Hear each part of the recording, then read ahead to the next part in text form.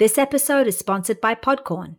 Podcorn is a marketplace connecting podcasters to a variety of podcast sponsorship opportunities, such as interview segments, topical discussions, and more. We utilize Podcorn because it easily allows us to browse opportunities on the website and work with brands directly without any exclusivities. Access Podcorn to help support your podcast by signing up at podcorn.com/podcasters. Hi, this is Ted Price from Insomniac Games. One of the more beautiful games to be released this year, in my opinion, is Spiritfarer from Thunder Lotus. Its art, its theming, its gameplay are a refreshing break from a lot of the larger games we've been seeing grabbing headlines. I am a big fan, and I was really happy to have a chance to talk with Will Dubé, who's the CEO of Thunder Lotus, and Nick Guérin, its creative director. Join us as we talk about creating such a unique and stylized journey for players.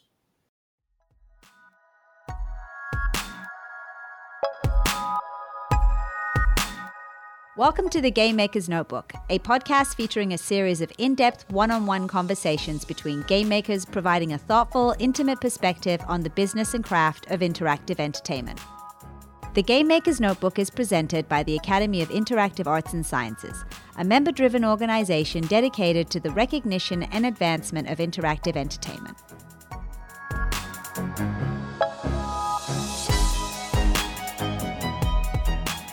Will, Nick, it is great to have you guys on the Game Maker's Notebook. Thank you very much for taking the time to chat. Thank you, Ted, for having us. Yeah.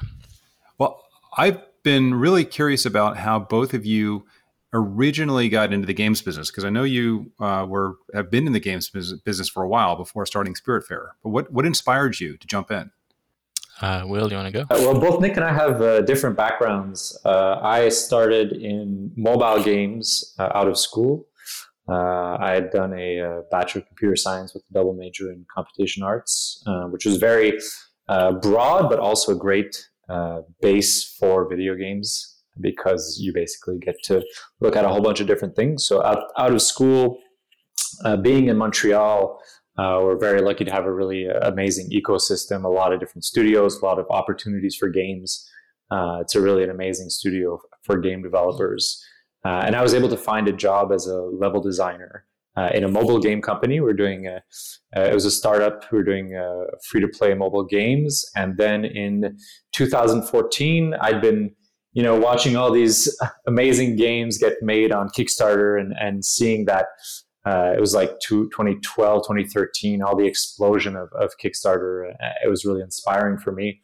And it was seeing that pushed me to put Jodin on Kickstarter, and that was kind of the beginning of Thunder Lotus for me. Right. As for me, I'm a decade older than Will, so my background goes a bit longer.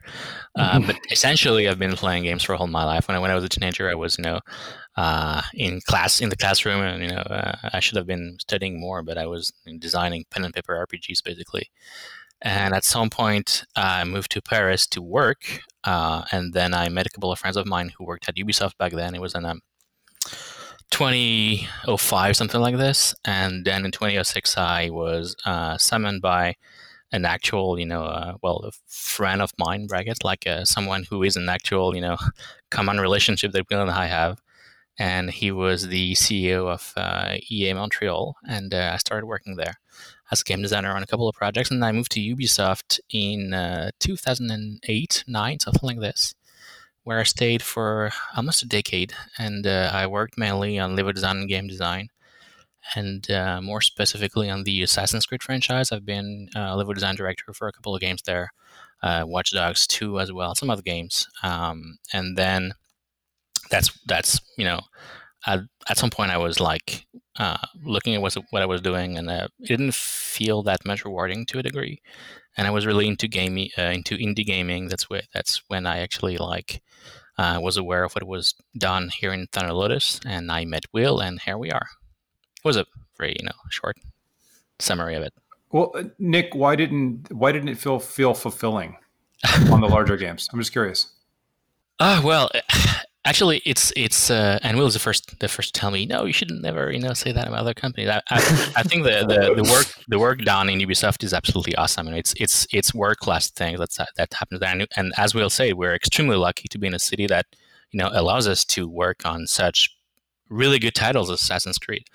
But at the same time, for me, it felt like I've always felt like games should have a purpose, and I'm not saying that's not what Assassin's Creed does. Actually, what Assassin's Creed does is one of the few games that actually try to do something in a very compelling way. But for me, it felt like I couldn't really achieve a degree of I don't know, maybe like a more artistic approach to games. Mm-hmm. And to me, it felt like at the time, like it was in a smaller structure that this type of goals could be achieved.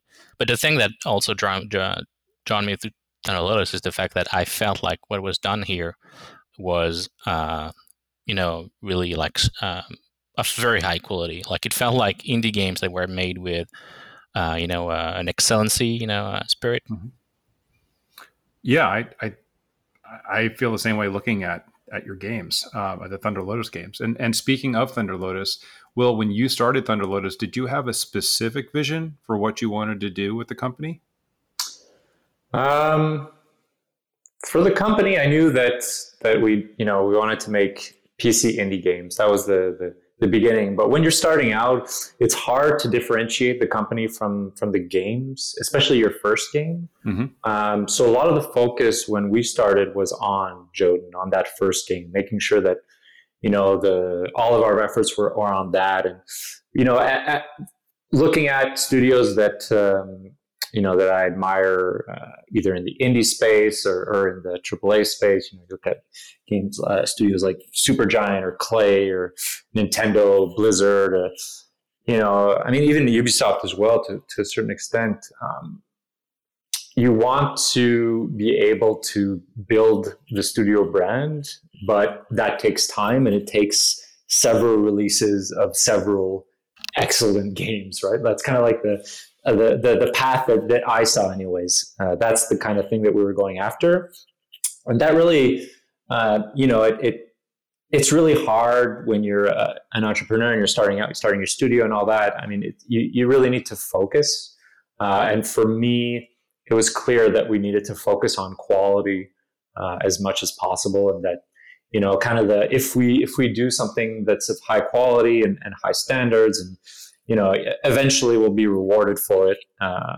And Spiritfarer is kind of a great example of that, right? Because Spiritfarer is a much bigger success than our previous games, and it's stepping stones always to get to this point. And a lot of learnings from Jotun that went into Sundered, a lot of learnings from Sundered that went into Spiritfarer, and that kind of brings us to where we are today. Well, when you say focus on quality, I think we all as developers say that we're going to do that, but what specifically does that mean to you? And what did that mean you needed to change about Thunder Lotus versus your previous work experiences? Yeah. Well, in mobile games, I was doing, free to play. So I was doing a bit of monetization as well, all that, a lot of focus on, retention, mechanics and stuff like that. And I think that was one of the things that was really not as interesting to me, and why I wanted to go into PC indie games, because I saw that as an outlet for, okay, we can just focus on, the player experience. And I think as time has gone on, that the definition of what that means has kind of become more clear. But for me today, I think that the focus on quality, it means always thinking of the player's experience and making sure that, compared to other games out there, compared to, experiences that we've had, making sure that, when you put one of our games, when you put the controller down, or you put your mouse to the side and you finish the game and you're at the end credits, how are you feeling, and what is the experience that you're taking away from that? And kind of that is kind of maybe like the tip of the spear, in the sense that the final result of all the work as developers we get to. But how do you want a player who's played your game and just finished your game to feel about the experience and what have they learned, what have they felt, how have they gotten there. And I think that's kind of the end result. I mean, obviously it's very hard to get to that point, and getting to that point is never guaranteed. I mean, even with Spiritfarer, up until very, very, very late. Nah, it wasn't. It's very late. You're never sure that you're actually going to make it, right? But luckily, in this case, we did. But yeah, I think for that's kind of the focus on the player, not getting distracted with other things that maybe. Obviously, everything is important. Marketing is important. The price point of the game is important. Everything surrounding the game is important. All the production, business side, everything. But if you can, I think that's our privilege as indie developers, that we can kind of be like, hey, we're artists and we just want to do this, and we can kind of focus on that. I think it makes for a very authentic experience. Well, I got to ask, because it's something I think about all the time. When does quality run headlong into budget and deadlines? That's the crux of it all. I mean, it's that's the biggest challenge, I think. Yeah. The answer to that is all the time. Right. Always. Usually it's when I mean, at some point you have to have that deadline, right? You have to have the deadline, and you physically have a certain amount of dollars that you can spend, right? Mm-hmm. So that's definitely part of it.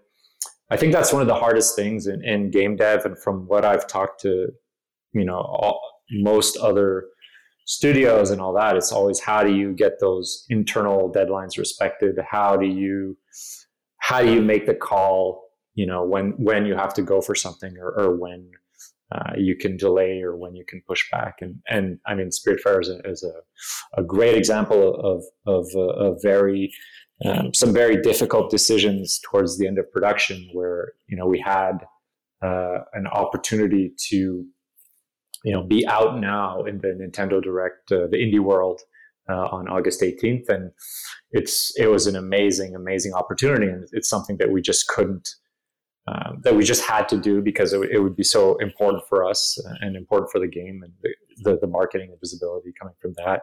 So that was kind of like, okay, well, we have to ship here. We're shipping on 27 different SKUs, 27 different platforms simultaneously, and we have to, but we also have to push a metaphorical number, of course. Yeah, almost metaphorical. But yeah, no, it's a huge challenge. I can see that from your perspective, Will. It would be articulated this way, but from my perspective, I also saw I mean, every game. That game, when we started it, we started with an intent, which was, we always liken back to the why, and that's a bit what Will, brushed upon a few seconds ago, which is, what is the game about? Like, what is that game doing that is unique to it?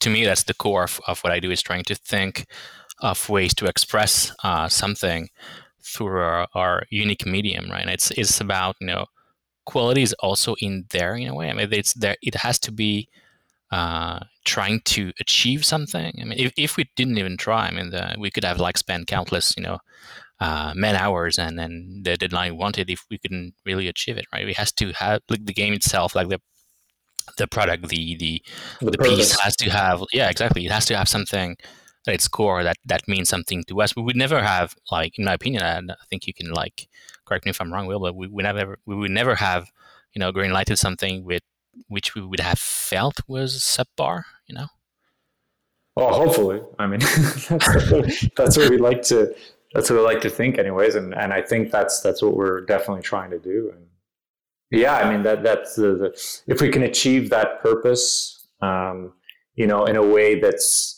cheaper on the production side, then we should try and do that. And you just try and find all these different ways that you can maximize the intent. And I think that's a lot of what art, but entertainment in general is about. It's about how well can you execute on the intent, and I think that's something that you need to have a strong intent, and you need to have a clear idea of what your intent is, and then how do you make that happen? And yeah, like Nick was saying, and kind of what I was saying before, how do you want the player to feel when they put down the controller? How well did we execute on that intent? How well did people understand that? Did people understand the message? Did people connect with the game in the way that we wanted them to? Do you think people have with Spiritfarer? To a degree, I think yes. Hopefully, but I certainly did. I mean, I'll admit it. I read a lot about what you said when it came to the game's design, and I feel like you've delivered on the promise. Cool. Well, thank you. I'm very glad to hear that. I mean, yeah, it feels like we did. We've received tons of very, very touching emails and communications about how it actually changed to a very small degree people's lives. I think that might have something to do with the current condition of the fact that we have to endure a pandemic crisis. But even though, I mean, I think we managed to have the point being passed across. I mean, it felt like it was people responding very well to it. Yeah, absolutely. I mean, if you look at any metric, the game is a big success.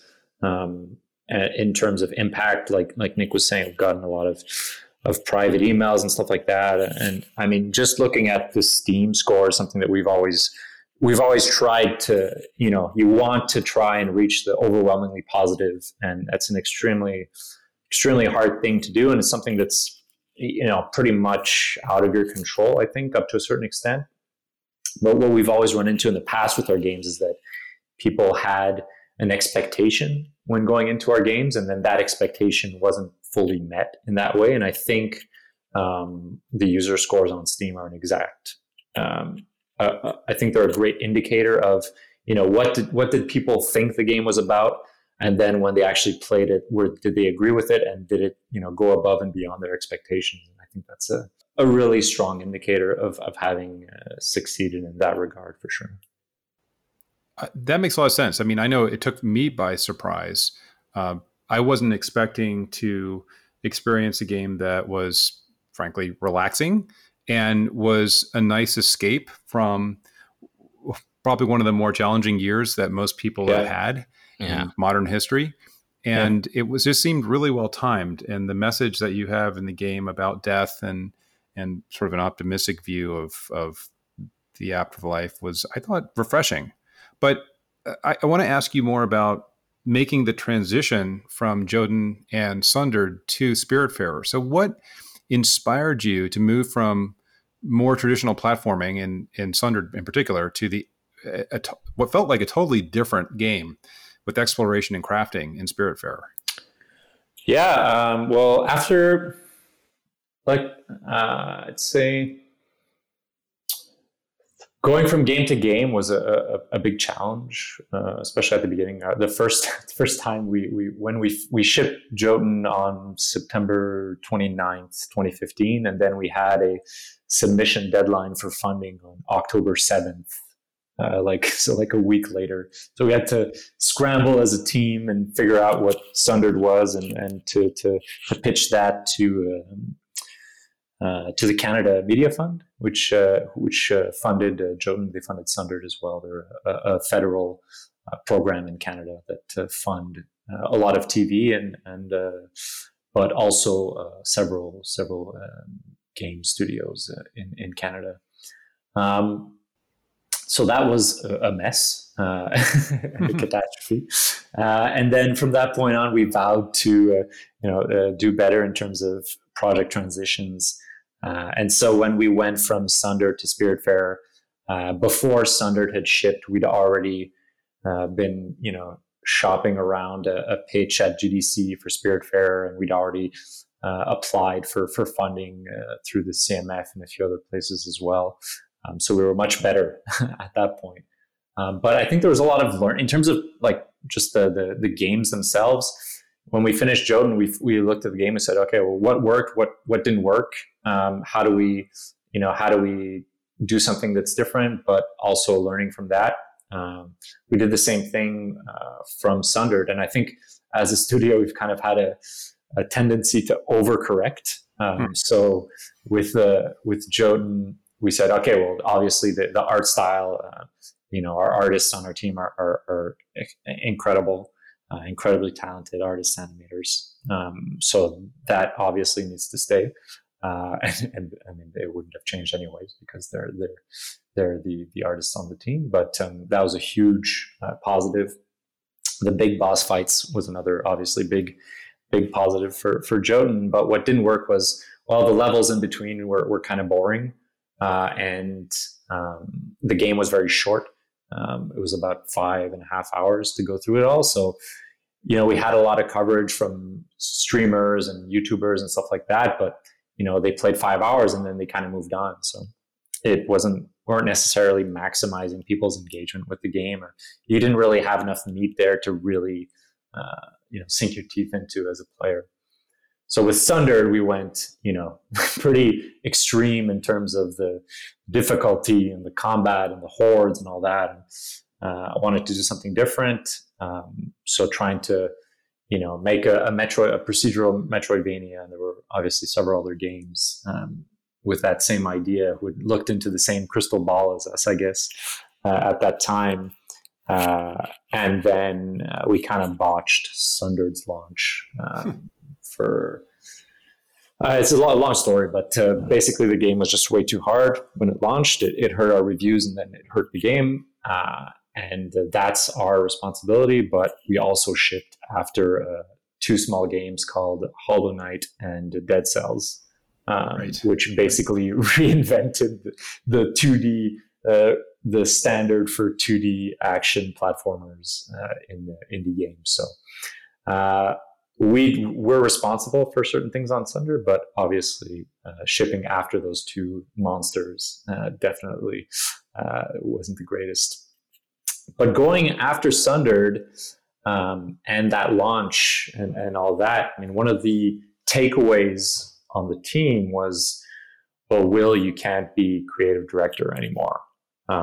There's too much going on with the studio, and your role as CEO is taking up too much time. And the team was right. And up to that point, we'd been really successful in terms of making, interesting games that were very beautiful, and that were relatively fun, but we wanted to amp up the fun in our games. We wanted to make a game that was beautiful, that had, really strong intent, really strong meaning, but was also really fun to play. And then internally on the production side, it was kind of getting to a point where it was clear that my role had transitioned more into the CEO role, and I had to move away from production and the day-to-day of production. So that's when we opened up a position for creative director. And that's when Nick ended up joining us at the end of 2017. And at that point, I think we already had, a relatively clear idea of where we're going with the game, with Spiritfarer. But he really came in and was like, well, yes, but you need to take this way further, and we need to look at the mechanics and how this management game is going to work, and how the spirits have to be the core of the experience and the real core of the game, and building around them and making everything tick around theirs.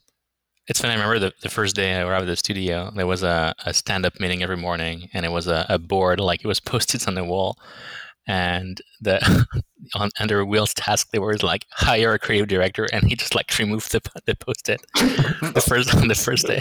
It was very fun. But that's how Post-its work. Yeah. At a certain team size they work. At a certain team size they stop working. But no, we shipped 2 games before that with Post-its on a wall. So. Well, actually, that leads to another question about just how your process works. Do you all create your macro design first, or your story? I mean, Spiritfarer has some pretty complex mechanics, and to me, at least, in terms of how the macro is laid out, how crafting works, the economy. How do you handle that normally? Well, first, Will said it a bit. I started by just looking at the core idea, and the core idea was a very simple, very strong, and that's what actually convinced me to join the company. It was that on one side, it was an old picture from Guérin, so in the Greek mythology, the ferryman of the souls. Mm-hmm. And on the other side, it was a picture from My Neighbor Totoro from Hayao Miyazaki, mm-hmm. and just that idea, allowed me to, as we'll say, to establish a direction. Now for the structuring of it, I think quite soon into it, maybe 2 or 3 months, I had laid out. The first thing I did, I don't know if you remember, but it was I took a wall and I just tried to describe the game. To go back a bit in history, that pitch I just gave you was the pitch Will gave before I joined the company. And the first question everyone asked was, question was,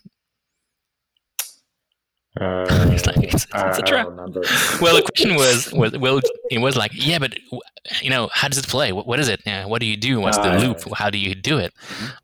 Everyone was convinced by the strength of the pitch itself. It's just how the game design was articulated around this that was really weird. And it is weird. I mean, Spiritfarer is a bit of a weird game. You do have platforming elements and complex economic loops, but all of those systems, they only work for one thing, which is taking care of people. And that's the first thing I did, which is as we'll say, the spirits are front and center. They are the one that you have to care about. Now, all the mechanics, they have to revolve around this.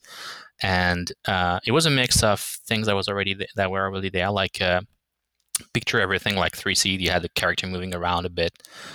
So I worked a bit on that, but the team beforehand had very strong experience and very high quality development on that specific topic. So it was working pretty well. But everything else had to be, I've been making games for a long time, and something that I always say that story, but I told you in the beginning of the interview, I started in EA, and I don't know if you've met that guy, but at the beginning, it was in 2007, but Bing Gordon was in charge of, he was the CCO in EA, so the Chief Creative Officer for Electronic Arts. And they came up with the idea of having an X. I'm sure, Ted, you're familiar with it. Oh, yeah. And we've actually worked with EA before, so I remember. Exactly. And for sure. It actually struck with me that you have to have very simple elements that help you define a game. And it's everything but easy. Every studio tries to do that. Every team tries to come up with this. It's a very tough thing. But lo and behold, sometimes it works. Sometimes you have to have that idea of a very simple concept. And to me, it always felt like game design was a tool rather than a mean to an end. So, as I told you, mechanics should all have worked towards helping people around. There was already that idea of having a light farm sim game. So Stardew Valley and Harvest Moon were names that were always up in the air when we started working on the project. So it was rather easy to actually transition from that concept of having an evolving management farm sim structure into something that helps you focus on people and the reason why you do that. Actually, it was pretty simple, and it's something that I've seen repeated to me by players, which was, I love farm sims, I love Stardew Valley, but usually towards the end, my interest drops because I don't know why I'm doing all that. And for us, it was rather an easy solution. The reason why you do all this is for other people, and it worked in the metaphor we created. It worked in the concept. So it felt a bit natural, So were there other games that you had looked at for educational purposes to understand where to take the various systems and how to sort of improve on things that are already out there? From a gameplay perspective, I'd say yes. I mean, I remember at the beginning we had also as an example, Undertale exactly as an inspiration as well. Yeah. Right, Undertale was interesting because it was trying to do something really a very classic formula, which was the turn-by-turn RPG formula, and try to spin it on its head and try to do something different and say you can do every encounter without really having to fight. And that was a spin that was interesting. So it was entirely different from what we did in Spiritfarer, but still it was that concept of trying to actually use the same mechanics as you would do it normally, but in a completely different context.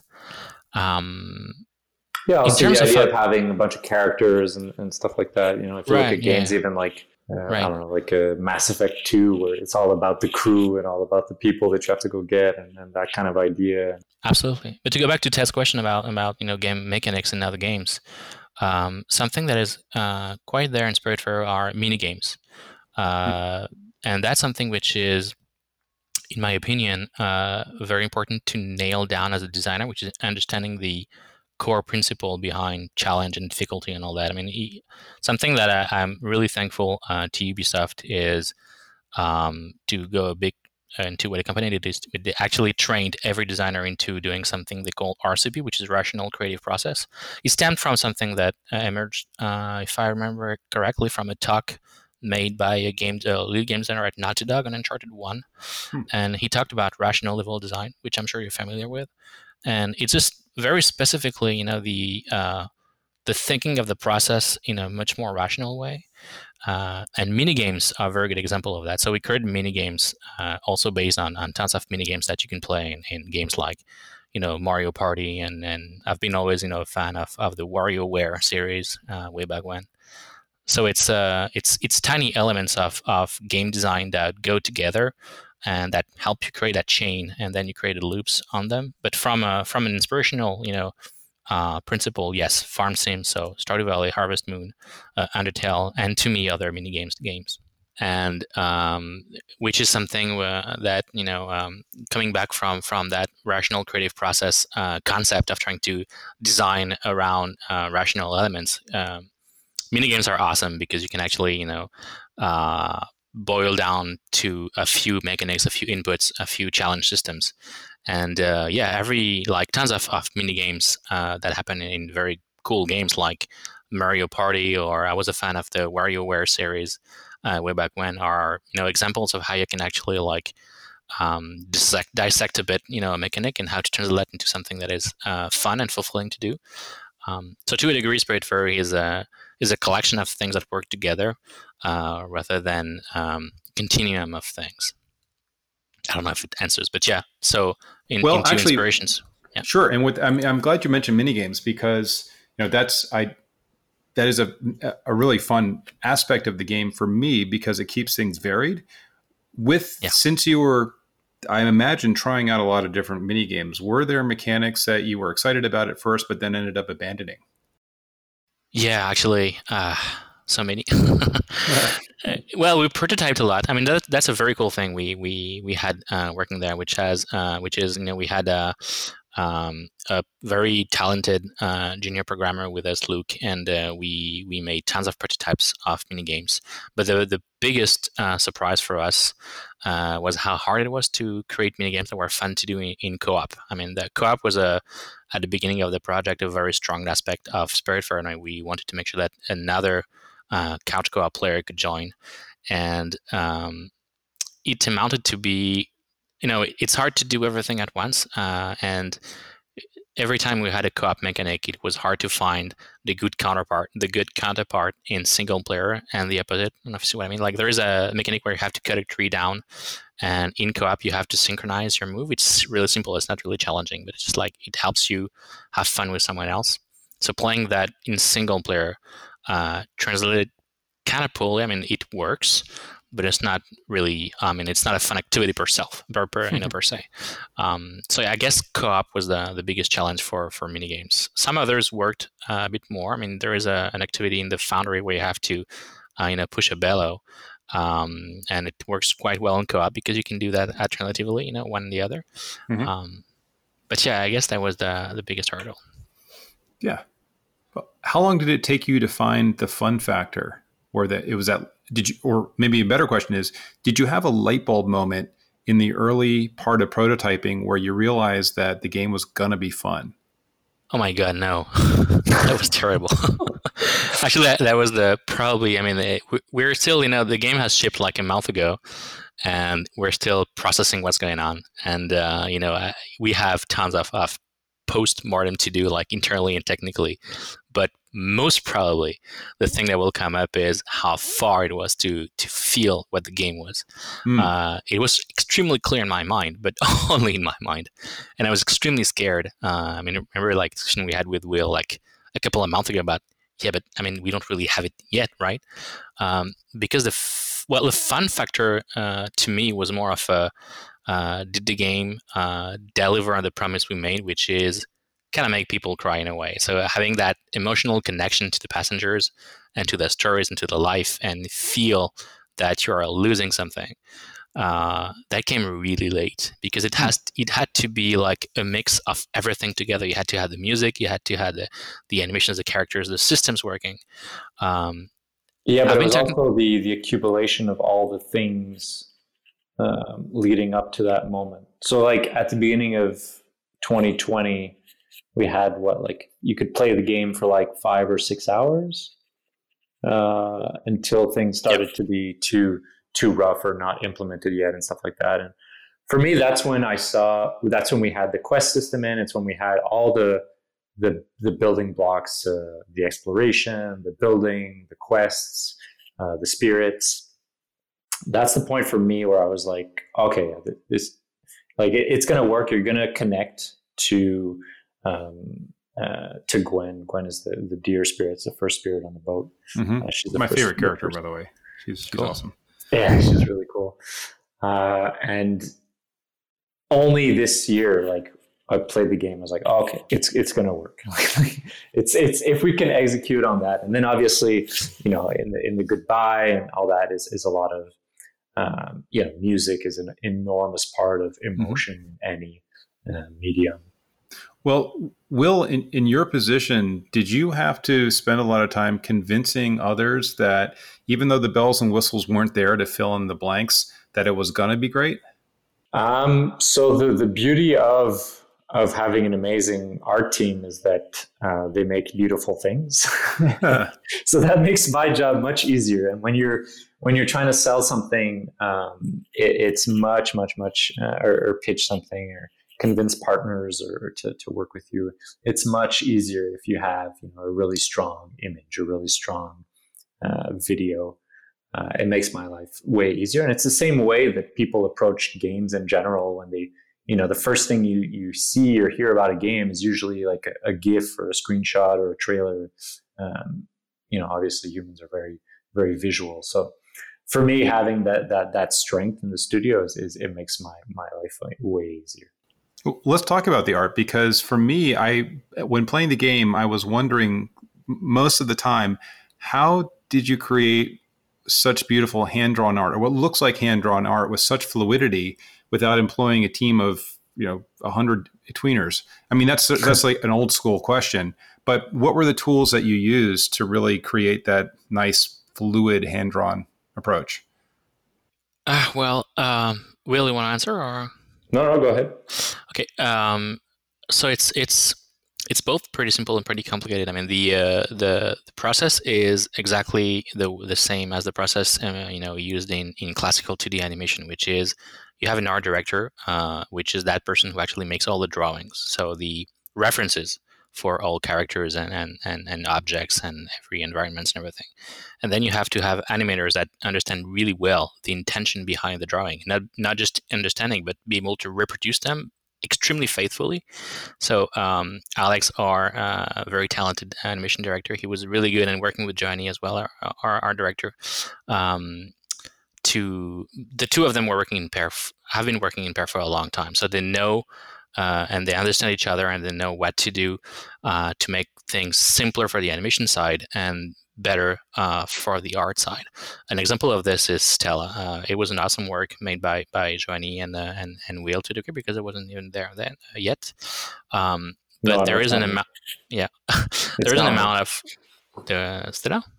It's not me. It's all Joe. No, I know.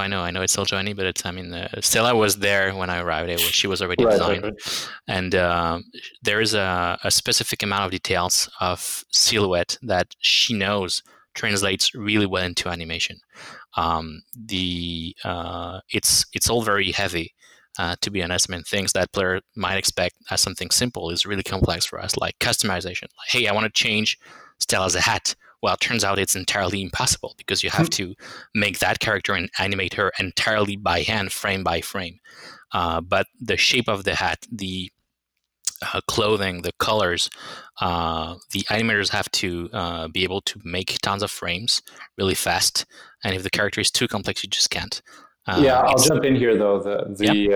It's not fully frame by frame. There's a lot of cheating going on, right. And a lot of tweening. We use our animators use Toon Boom, and you can do what's it called?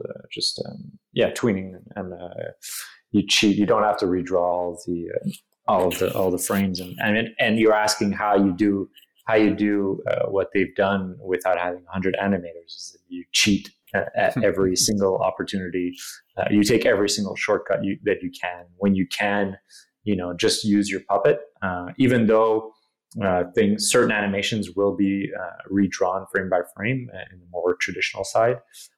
If you don't have a change of angle on an animation, so if you don't have, for example, if you're looking at a character. Let's say Stella in her running animation, she's running from left to right. Her arms and legs move up and down or left to right, and there's no angle change on them. So you don't actually have to redraw them. In Toon Boom, you can use the puppet on that character to move the bones around. And in the same way that you'd animate a 3D character. Yeah, there's a technical mix, but there's still a very important, relationship between the art and the animation itself. Absolutely.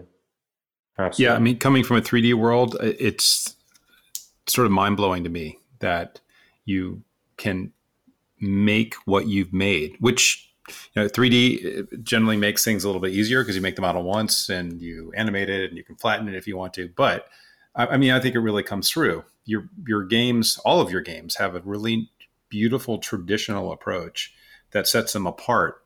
And with that in mind, do you feel that your identity, your future is in stylized games? Or do you see yourself branching off in a different direction someday? So, big announcement, Thunder Lotus's next game. First-person shooter? VR. Okay, all right.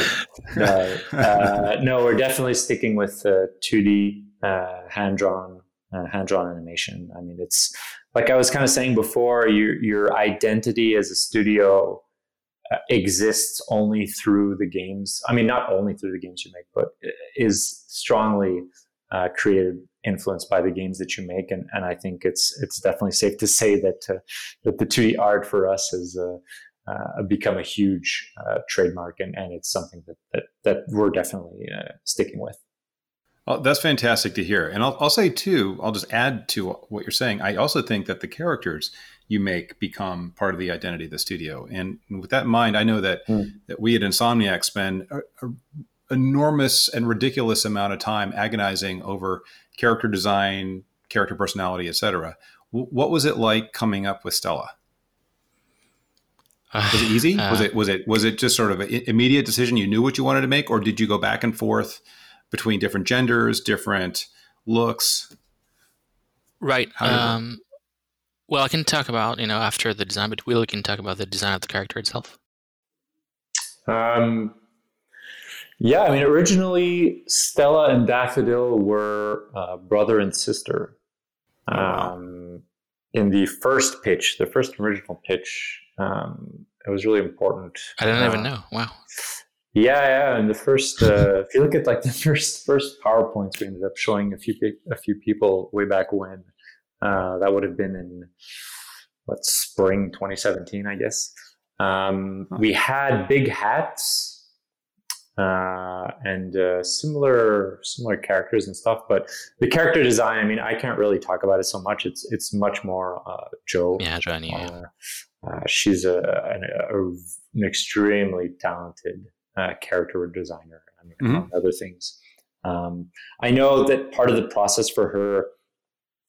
One important thing is, just having something that's iconic, that's different, a character that doesn't really look or remind you of other characters is something that she really strives for. And actually, it's interesting because on our first game, Jotun, I was more involved in the creative character design and stuff like that because of the context and because it was I was working more alone at that point and the team hadn't really been built up. You can tell that Thora is a bit more in the Viking tropes and maybe a bit less original in that sense, whereas Esh is definitely a different in a different direction, and you can see kind of Joanie, who's a much better character designer than I am, obviously being able to do it. And for Stella, it was about the Everlight. It was about the big hat, having an outfit or a character that someone can cosplay as well, something that'll stand out, that'll look different, that you can imagine someone cosplaying as a really important thing for Stella. But I'm sure that there's a million things that I'm leaving out. But it's work with great people and you'll have great results. This is basically my takeaway.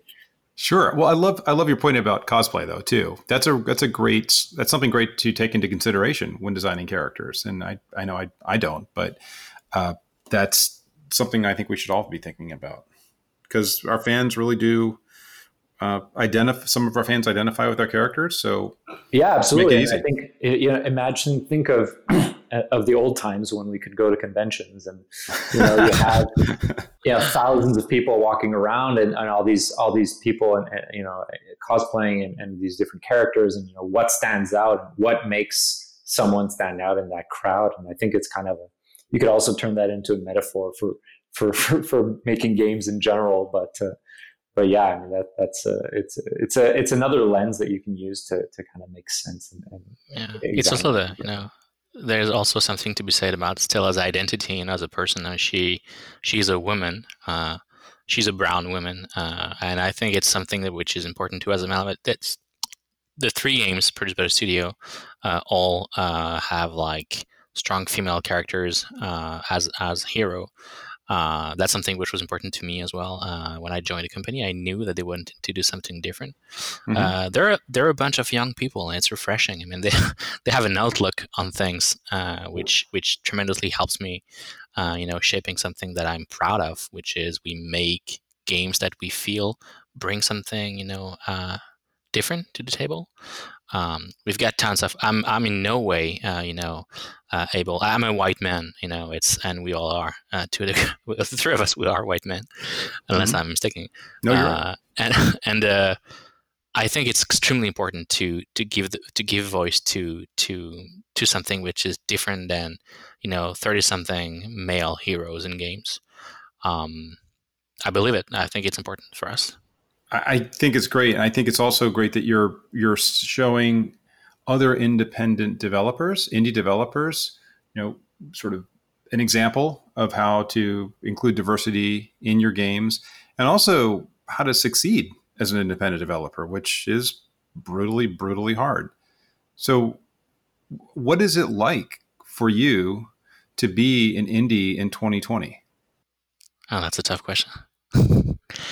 Well, to me, it means that it's it's easy to say now that Spiritfarer is out because we have some success with the game, but it feels freer than anything. It feels like you can actually tackle.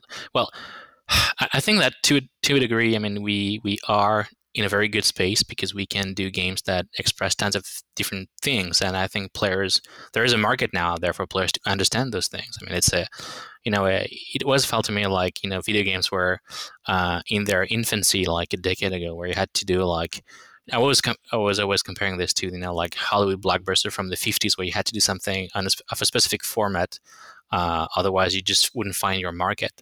And it feels to me like doing an indie game now, you have like that liberty to actually tackle subject matters and representation in a way that you will find your audience as long as you do it properly.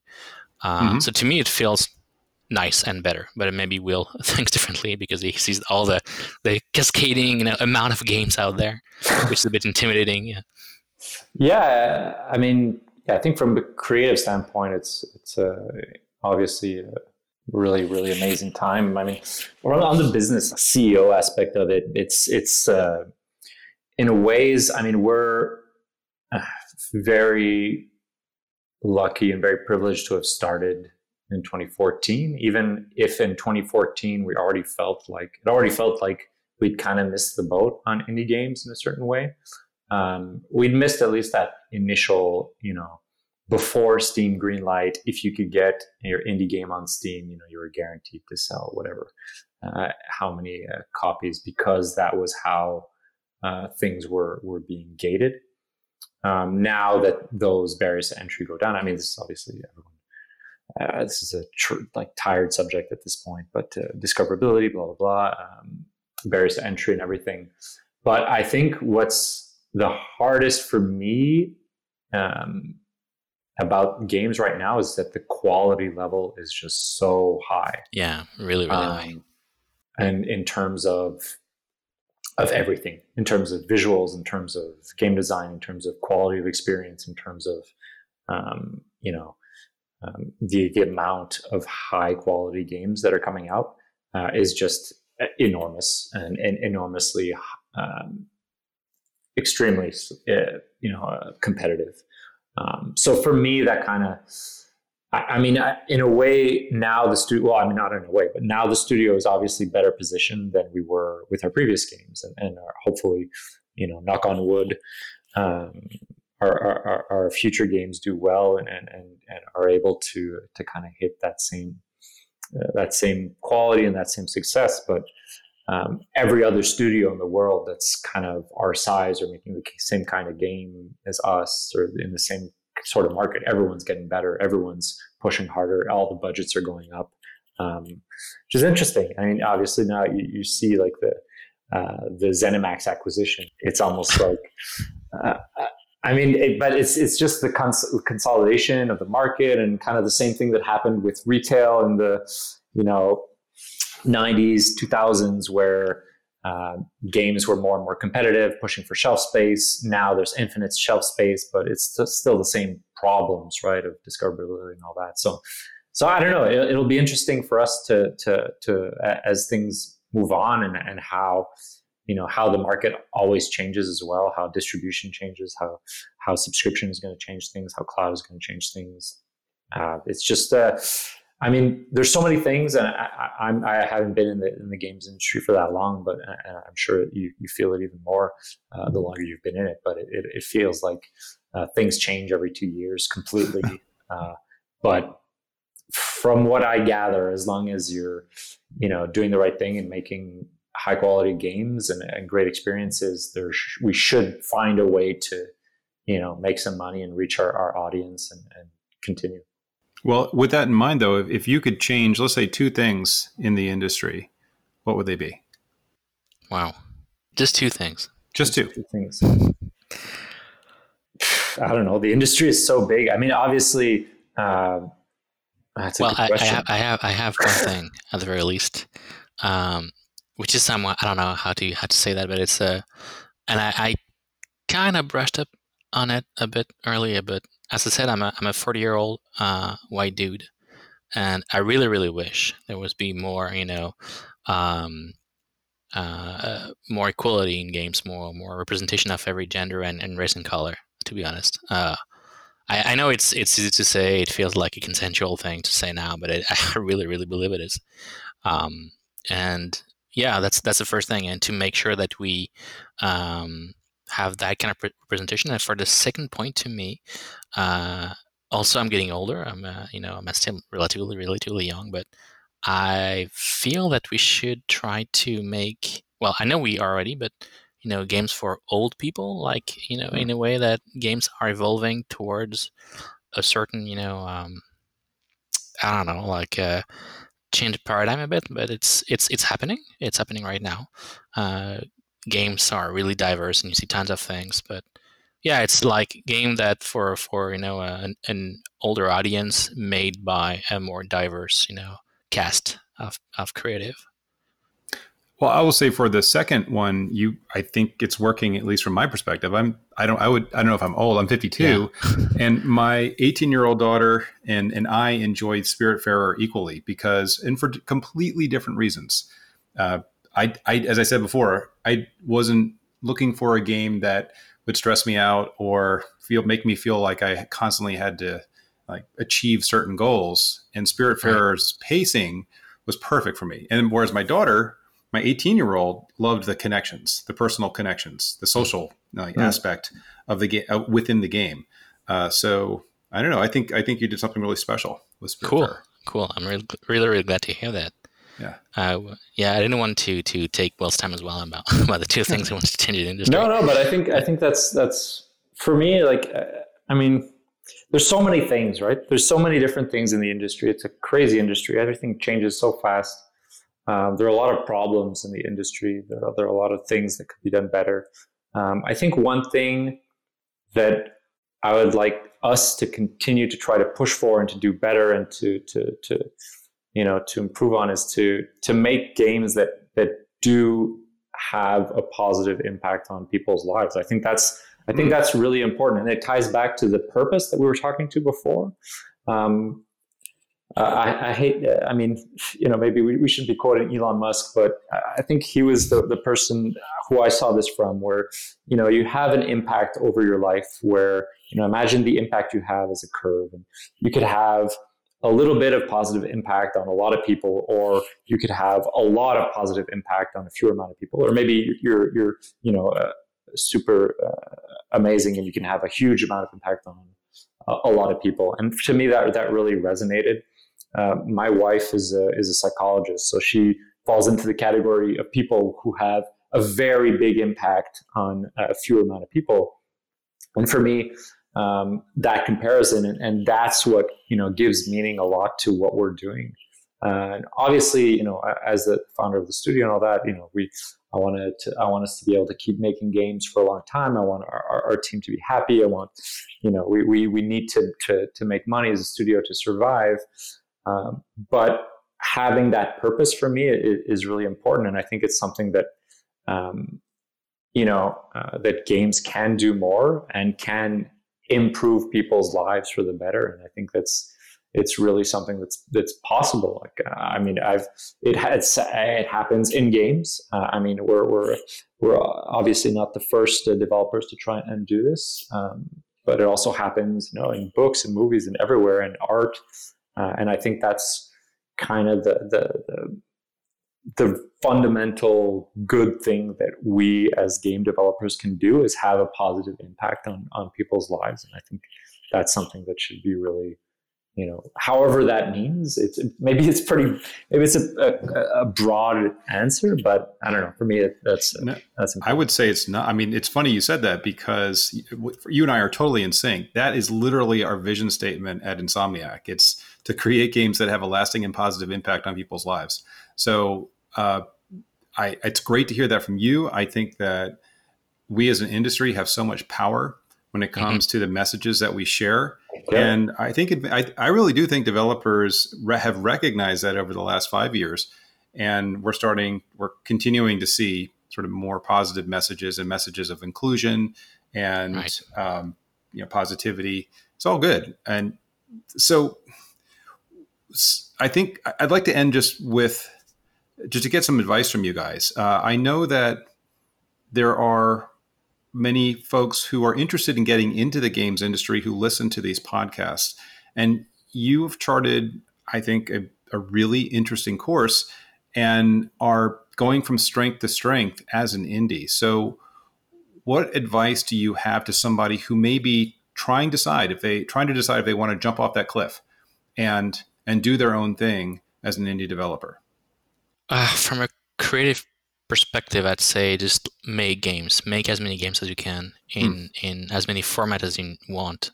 Board games, RPGs, sports. Try to do something, and see what works with you. See what are the things that resonate with what you want to accomplish. My nephew is in love with Factorio, which is an awesome game. Factorio is, I don't know if you guys know about it, but it's a game in which you have to create a factory chain, so you optimize the way the gears work together. It's absolutely awesome. It's delightful, but it's really it's both simple and complicated. Okay. Yet it's a pure system. That's all there is to it. But the amount of power it gives you over your own ability to articulate logically a chain of operation is absolutely awesome. And that's a game. On the other end of the spectrum, we have Us, which is about characters and people and dealing with loss and dealing with death. But we still live in the same space, which is games in general. So from an indie perspective and from any developer's perspective, all of this is possible.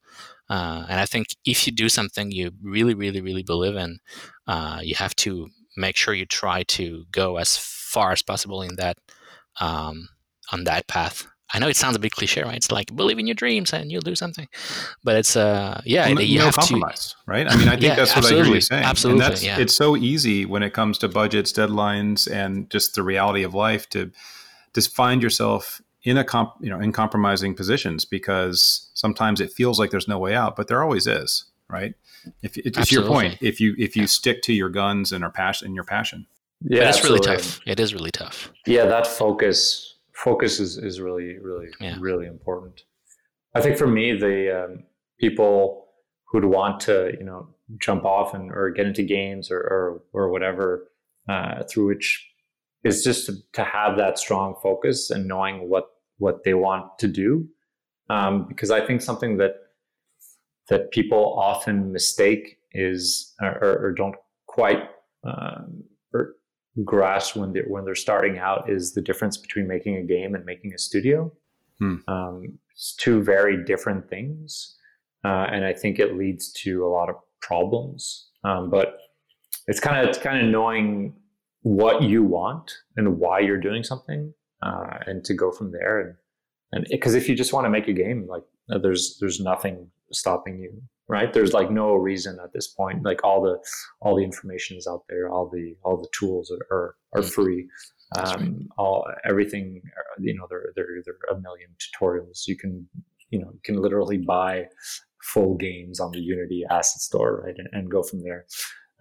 But yeah, I think the useful bit of advice for me, I think, is to make sure you know the difference between making a game and making a studio. That is an excellent distinction and great advice. I wish I'd had that advice when I was starting. I didn't know the difference and had to find out the hard way. So that's awesome. Well, guys, if people have more questions for you, are you on Twitter? Do you respond to folks on social media? Are there ways for people to get in contact with you? We're a small team though, so we're still in the post-launch process of more having like requests about the game being bugged and having a problem. But yeah, we have a hotline. We're there on Twitter. We have an awesome, very talented two guys team in PR and marketing working with us. Wow. So everyone can still hit us with questions. We'll try to answer to the best of our capacity. But yeah, absolutely. So Twitter, we're pretty much everywhere, like Facebook, on our website as well. So folks should just look up Thunder Lotus on Twitter? It's at Thunder Lotus on Twitter. Yes. Okay.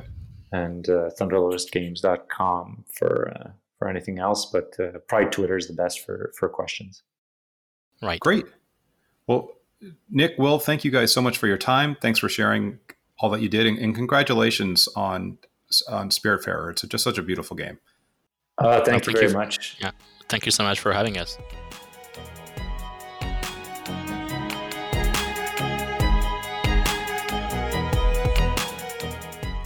Thank you for joining us for the Game Maker's Notebook. For more information on the Academy of Interactive Arts and Sciences, our podcasts, and our other initiatives, please visit www.interactive.org.